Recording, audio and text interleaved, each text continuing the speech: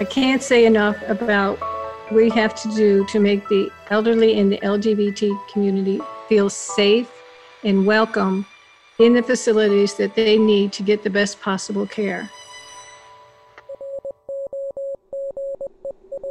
Hi, I'm Bobby, a certified caregiving consultant, a certified caregiving educator, the author of Confessions of an Imperfect Caregiver and Caregiver You Are Not Alone. And I'm her husband, Mike, and I'm a certified caregiver advocate and a certified music therapist. And this is Roger That, a podcast dedicated to guiding you through the heavy haze of dementia. Here we focus on the caregiver, offer our practical insights, and share some emotional support. And we might even share a laugh or two, because we all know that laughter is the best medicine. Don't forget the wine, Mike. You know I don't forget the wine.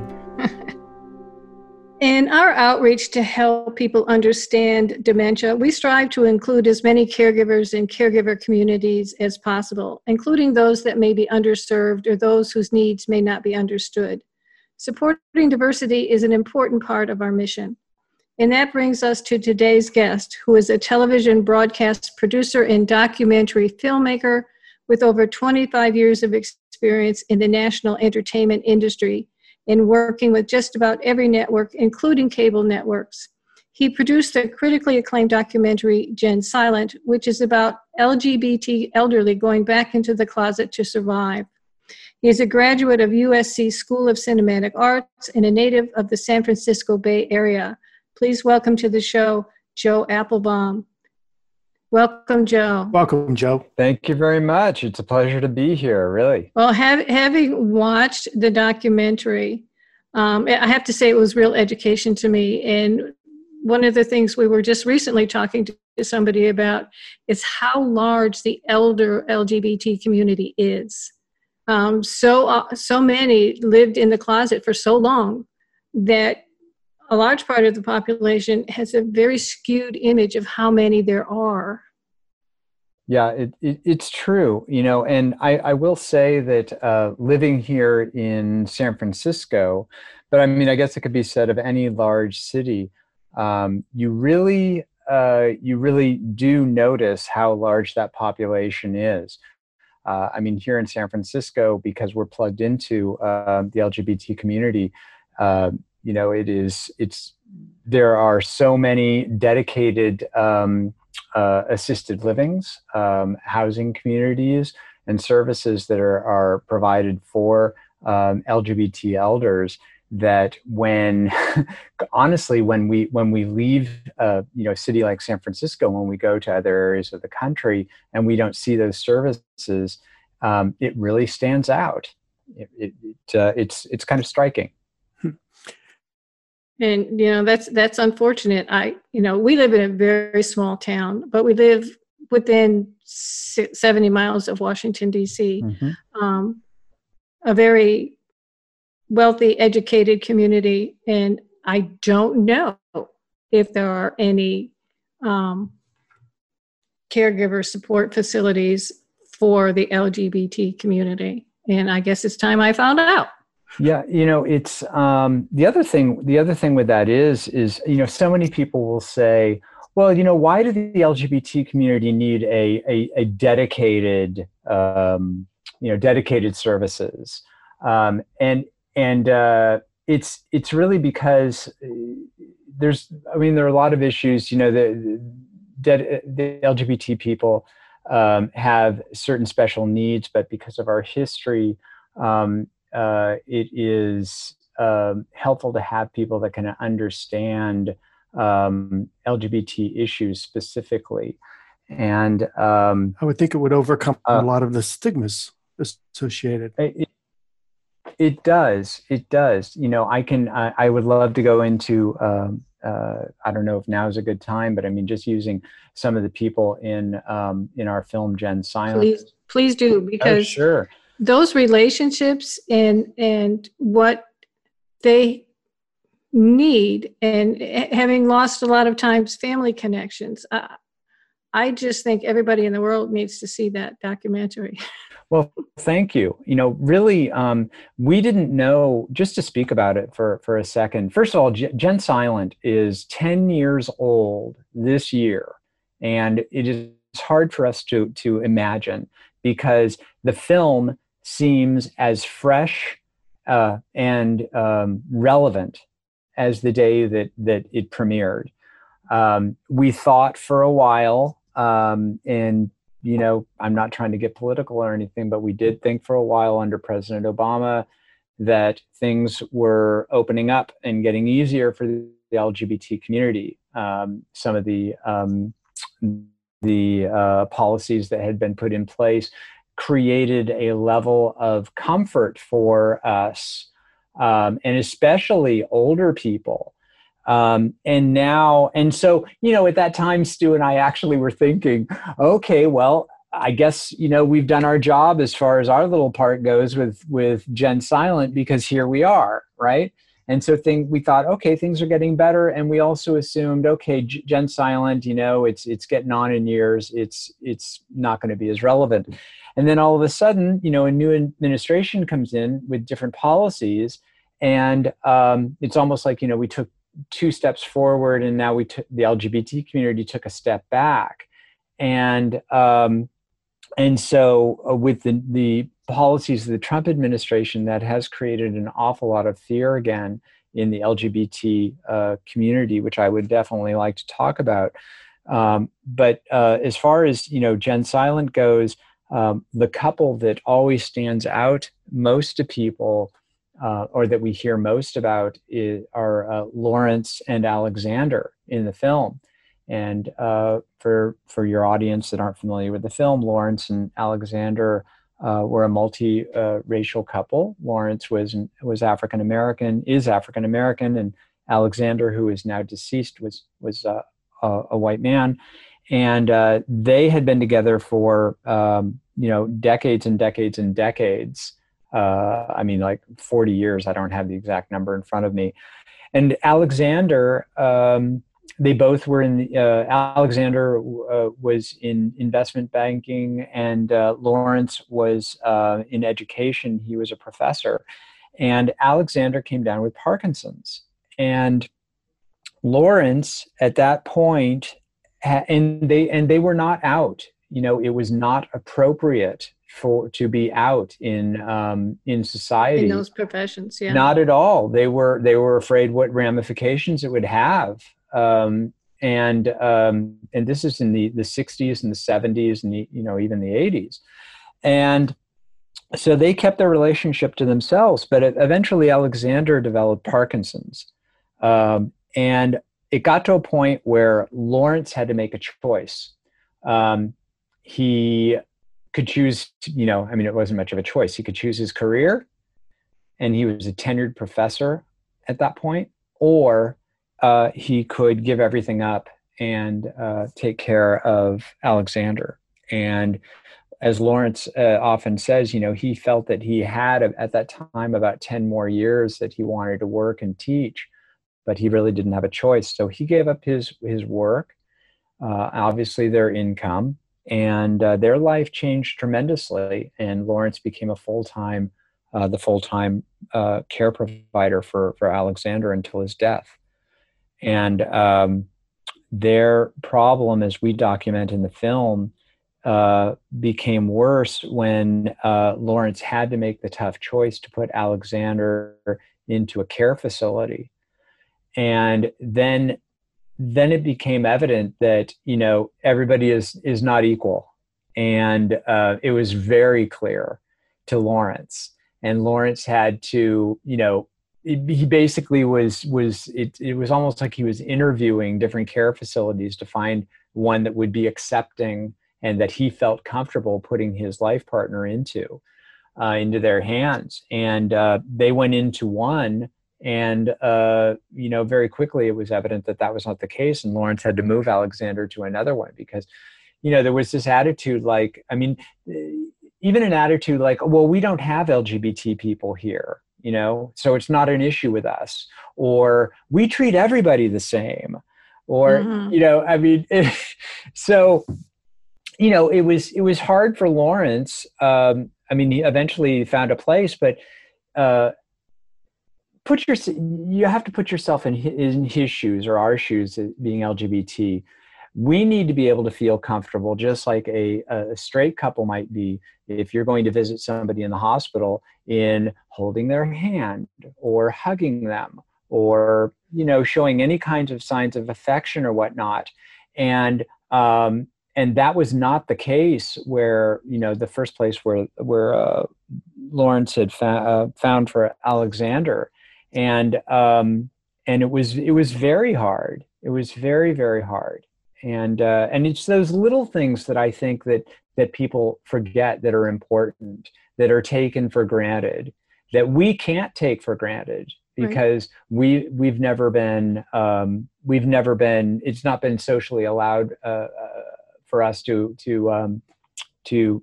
I guess have those rights, or it's not as comfortable. Well, one thing that stood out to me when I first became aware of the film and what you're doing, and when it talked about these older people going into facilities, going back in the closet, and having fought the hard fought, for having done everything they could to come out of the closet and gain some rights and be able to live openly, how devastating it must be to have to take those steps backward. Absolutely. And Lawrence, not only Lawrence, but other members of the film would speak about that. All it takes is one person, one nurse, one homophobic nurse or caregiver. Just even if they weren't going to do something, there's the worst case scenario, like, oh, they're going to give me the wrong medicine on purpose, or whatever. Even if they aren't going to do that, the fear that it instills in somebody that they might, it's a comfort level thing. And so, so many people made the choice it's just safer to shut up. And I don't want to, I'm not going to talk about it. And that life, because it's not worth the risk. We hear that so often. So I have to ask, if in the case there, going into the facility and going back in the closet, and I'm the partner, and I essentially have to go back in the closet too, and coming in and out of the facility, that's gotta create a whole lot of problems with my psyche, that I can't be affectionate to this person, that I want to be affectionate with or to. It would seem to me that would cause a lot of mental issues, loneliness, etc. Well, absolutely. Lawrence constantly had to be sure that when he was there, he was not getting too close. I mean, and I'm talking about the first facility, not the second one. But there was always this fear: I can't get too close to this person. I have to remember that, maybe treat them just like a friend. Or then the questions would come up. Why is it only you and these other men that are coming to visit? No women? What's up with that?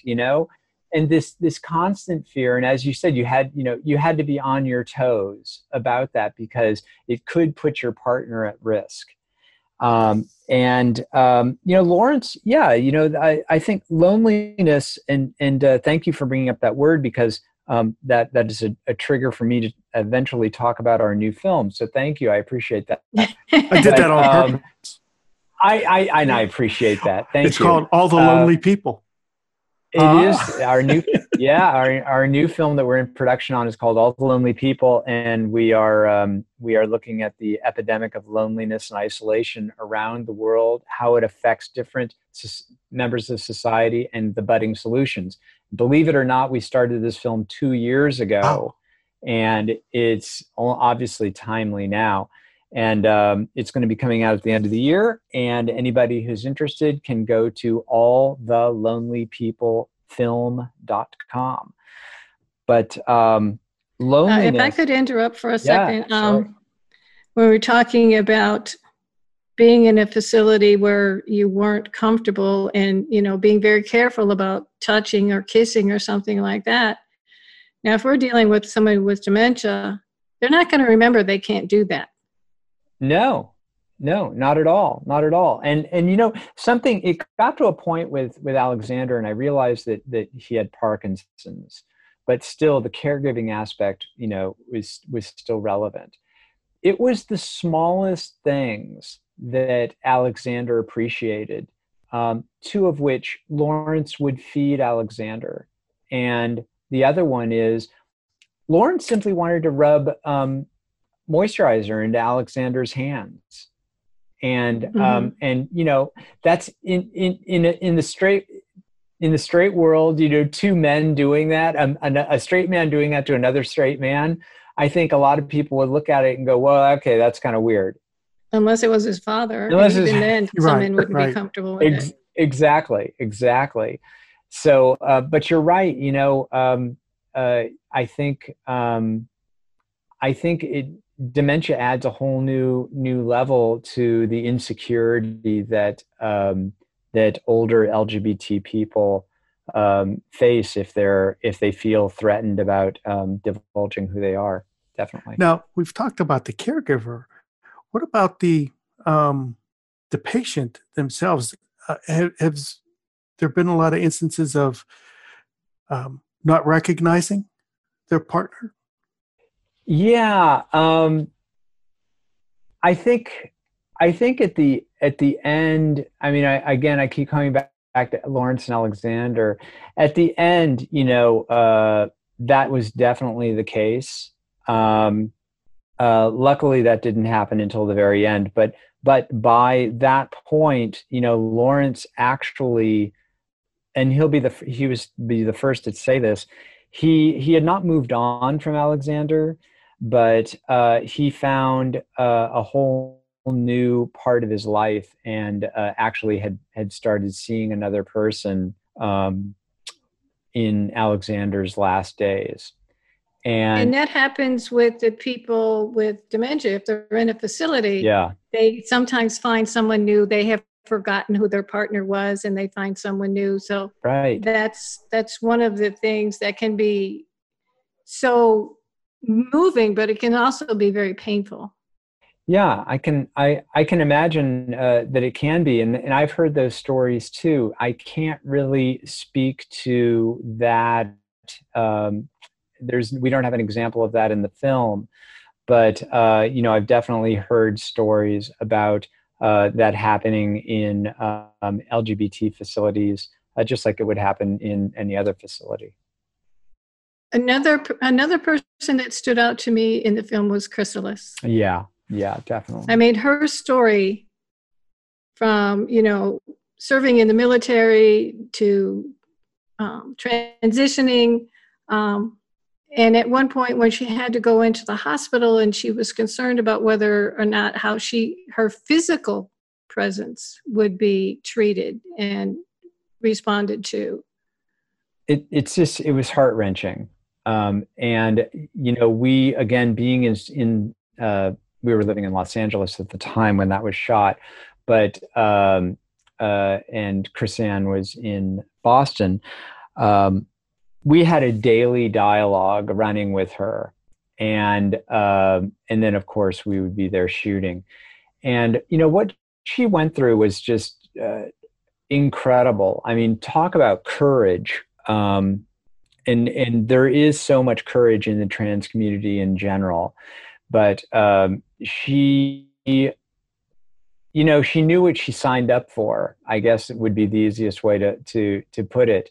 But there were so many periods that were that we went through that were so difficult. We were there at every point. I mean, I remember there's one point in the film where we got a phone call from a friend of ours who was working with her, and the question was, okay, her lung collapsed, she's back in the hospital, and the doctors need to know some very, very personal information having to do with her surgeries, and it's that type of stuff that other people gay or straight even just don't have to deal with, and she persevered through the whole thing. her family had abandoned her. Yes. That was very clear in the film. Yes. And what I found so gratifying was when the outreach went out into the LGBT community. Yeah. And all of a sudden, she had all of these people around her who accepted her and supported her and helped her through a very difficult time. Yeah. And I think that's as a part of that film that more and more people need to see. I mean, everybody needs to see the film anyway, but when you have an elderly LGBT person who doesn't have family around, where do they go for that? Yeah. And how important it is that the work that you're doing. If you had one bit of advice for those who are not part of that community, what would that be? Sure. Well, I mean, seeing films like ours, definitely help. But being around, what I always like is, I used to like, I guess, growing up I would, present myself the way I'm presenting now, and some people would not even know that I was a gay man, and then they find out, and by that point they already know me, and so oh well, Joe, well, he's not threatening, or he's not like all these other people that we have stereotyped visions of. Mm-hmm. And the stigma. Joe's okay, right? Joe's okay. So I would simply say, the more people can meet LGBT people, they're going to realize that we go through the exact same thing. We have the same aspirations, the same problems, just like everybody else. And except, maybe we're better dressers. But, and neater. Yeah. Neater, right. But in all seriousness, I really think it comes down to just not being afraid to put yourself out there and meet people who are different from you. And that's something, that we're also showing in our new film, and All the Lonely People, is how loneliness affects everybody, whatever your community you're in. And, and I will use myself as an example in that regard. So in All the Lonely People, okay, so I'm a gay man, and, I have that, but we go out into different communities in All the Lonely People. And I'll just be honest with you. We went into the Sikh community in Great Britain, looking at different programs of Sikh women who have solutions for combating loneliness and isolation in their community, because it is such a male-dominated society. And so the women suffer from loneliness and isolation at a tremendous level. And we went in, and again, I'm just being really honest here. I had very little experience with dealing with people in that community, very little. And we went into that community. We were actually shooting in a Sikh temple where these women would have these wonderful programs of ways to get together to get Sikh women out of the house and participate and be together. And that was completely foreign to me. I had no experience with it, and I was definitely out of my comfort zone. And I got to tell you that I was so gratified. At first I was a little nervous. I was uneasy. I don't know this culture. And after like the second day working with them, we're all hugging each other and getting along, and we're eating. They're inviting us to their lunches, and it was just that little bit of interacting, and that level of fear completely evaporated. We're not different, and we're much more than our genitals. Yeah. And people are so much the same, more the same than more the same. we. Yeah, once you can get past all these superficial things, we're all looking for the same we're striving to do the same things. Joe, as we wind down, I'd like to circle back. We talked about All the Lonely People a little bit, but you also have several upcoming virtual screenings and Q&As over the next few months. Would you talk about that a little bit? We do, Mike. Thank you for bringing that up. I appreciate it. So what we're trying to do through this whole COVID experience is, well, I'll just back up for a second. We were about 90% shot with our new film. And there's been already, even because of the nature of the film, even before it's finished, we have a lot of organizations and institutions who are interested in screening it. And that's really the focus of our filmmaking, is to be used for outreach, training, and education, whatever our films are.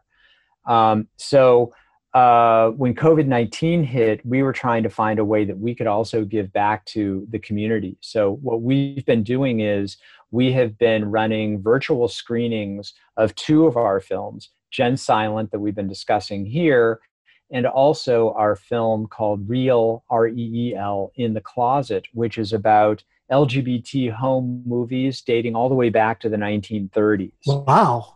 It's amazing. Oh, wow. And I won't get off track too much, but I got to say, based on just referring back to what we were talking about, how everybody's the same, you want an example of how everybody is the same, you watch that film. And you're going to look at LGBT people literally back into the 1930s. And what are they doing? The exact same things everybody else does. They're having barbecues. They're seeing their family. They're going shopping. It really is amazing, just to show another example of how we're all the same, really.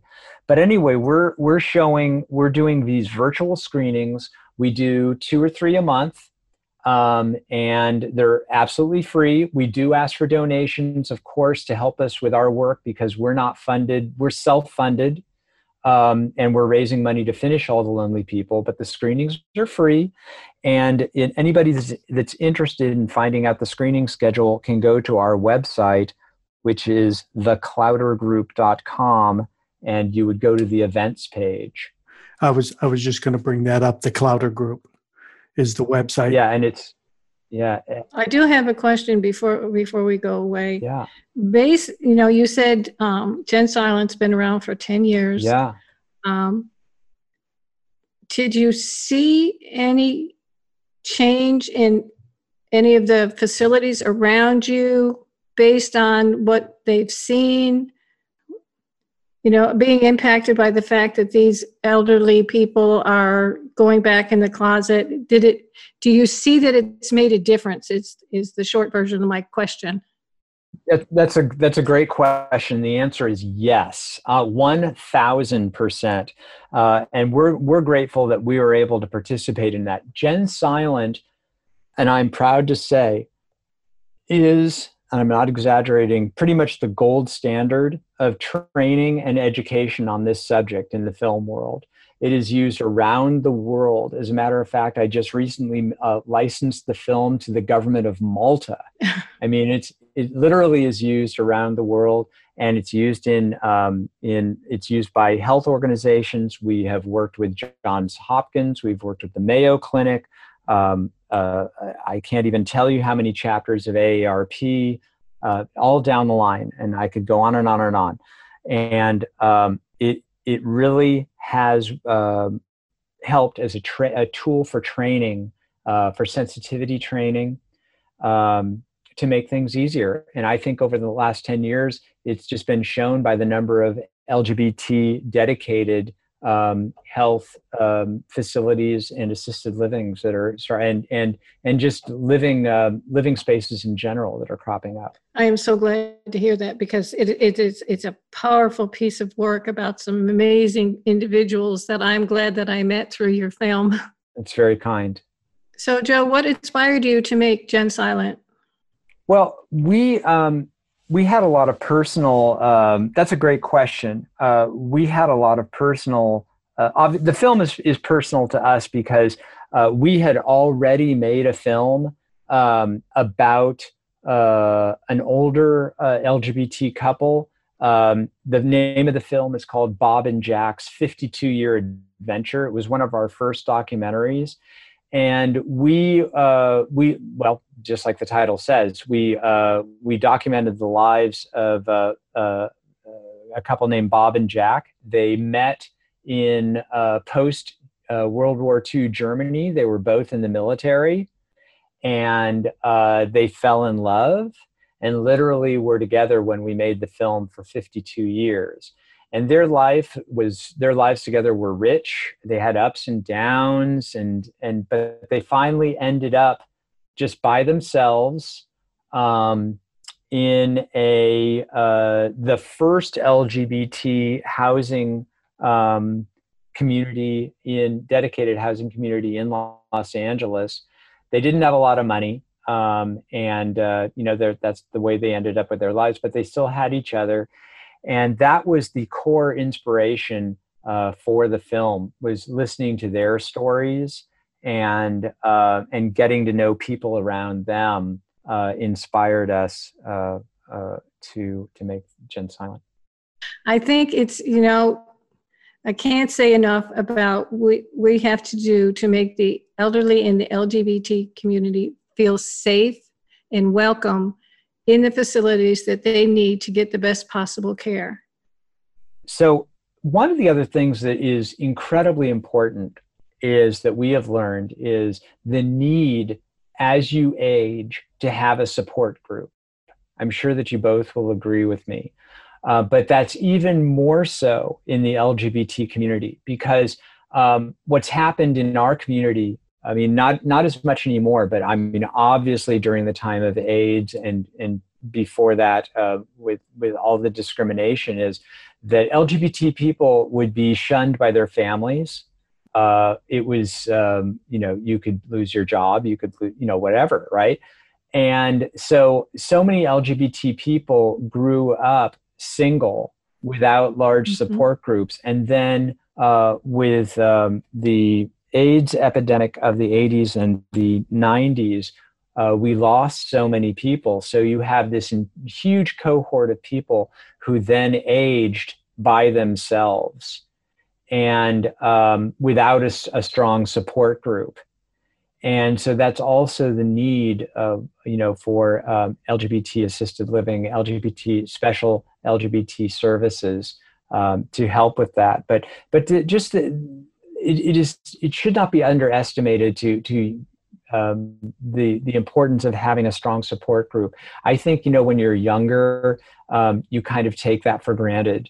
But as we get older, I know that Stu and myself, my partner, life partner, business partner, Stu Maddox, we have experienced that. And that's also one of the reasons why, we're an example of a couple that fights loneliness and isolation, in our lives, and how we're relevant to our new film as well. But that support group, I think, is really key. Absolutely. And that is a perfect way to end this program. And I'm glad that you shared that. Joe, thank you so much for being on the show. Thanks so much to you both. You can find more information about Joe and the Clowder Group on our show website at rogerthat.show. This has been Roger That. I'm Bobby. And I'm Mike. And we are dedicated to guiding you through the heavy haze of dementia. So please subscribe to the show, go to iTunes, post a review, and follow us on Facebook and Twitter. If you have a question or issue you'd like for us to address, please post on the Roger That Facebook page. To find out more about us, head over to rogerthat.show. That's Roger, RODGER, that.show. Missing Link is a proud partner of Hearing Charities of America, a nonprofit organization that supports those who are deaf or hard of hearing. You can find out more about HCA on our website or go to hearingcharities.org. Roger That is produced by Missing Link, a media podcast company dedicated to connecting people to intelligent, engaging, and informative content.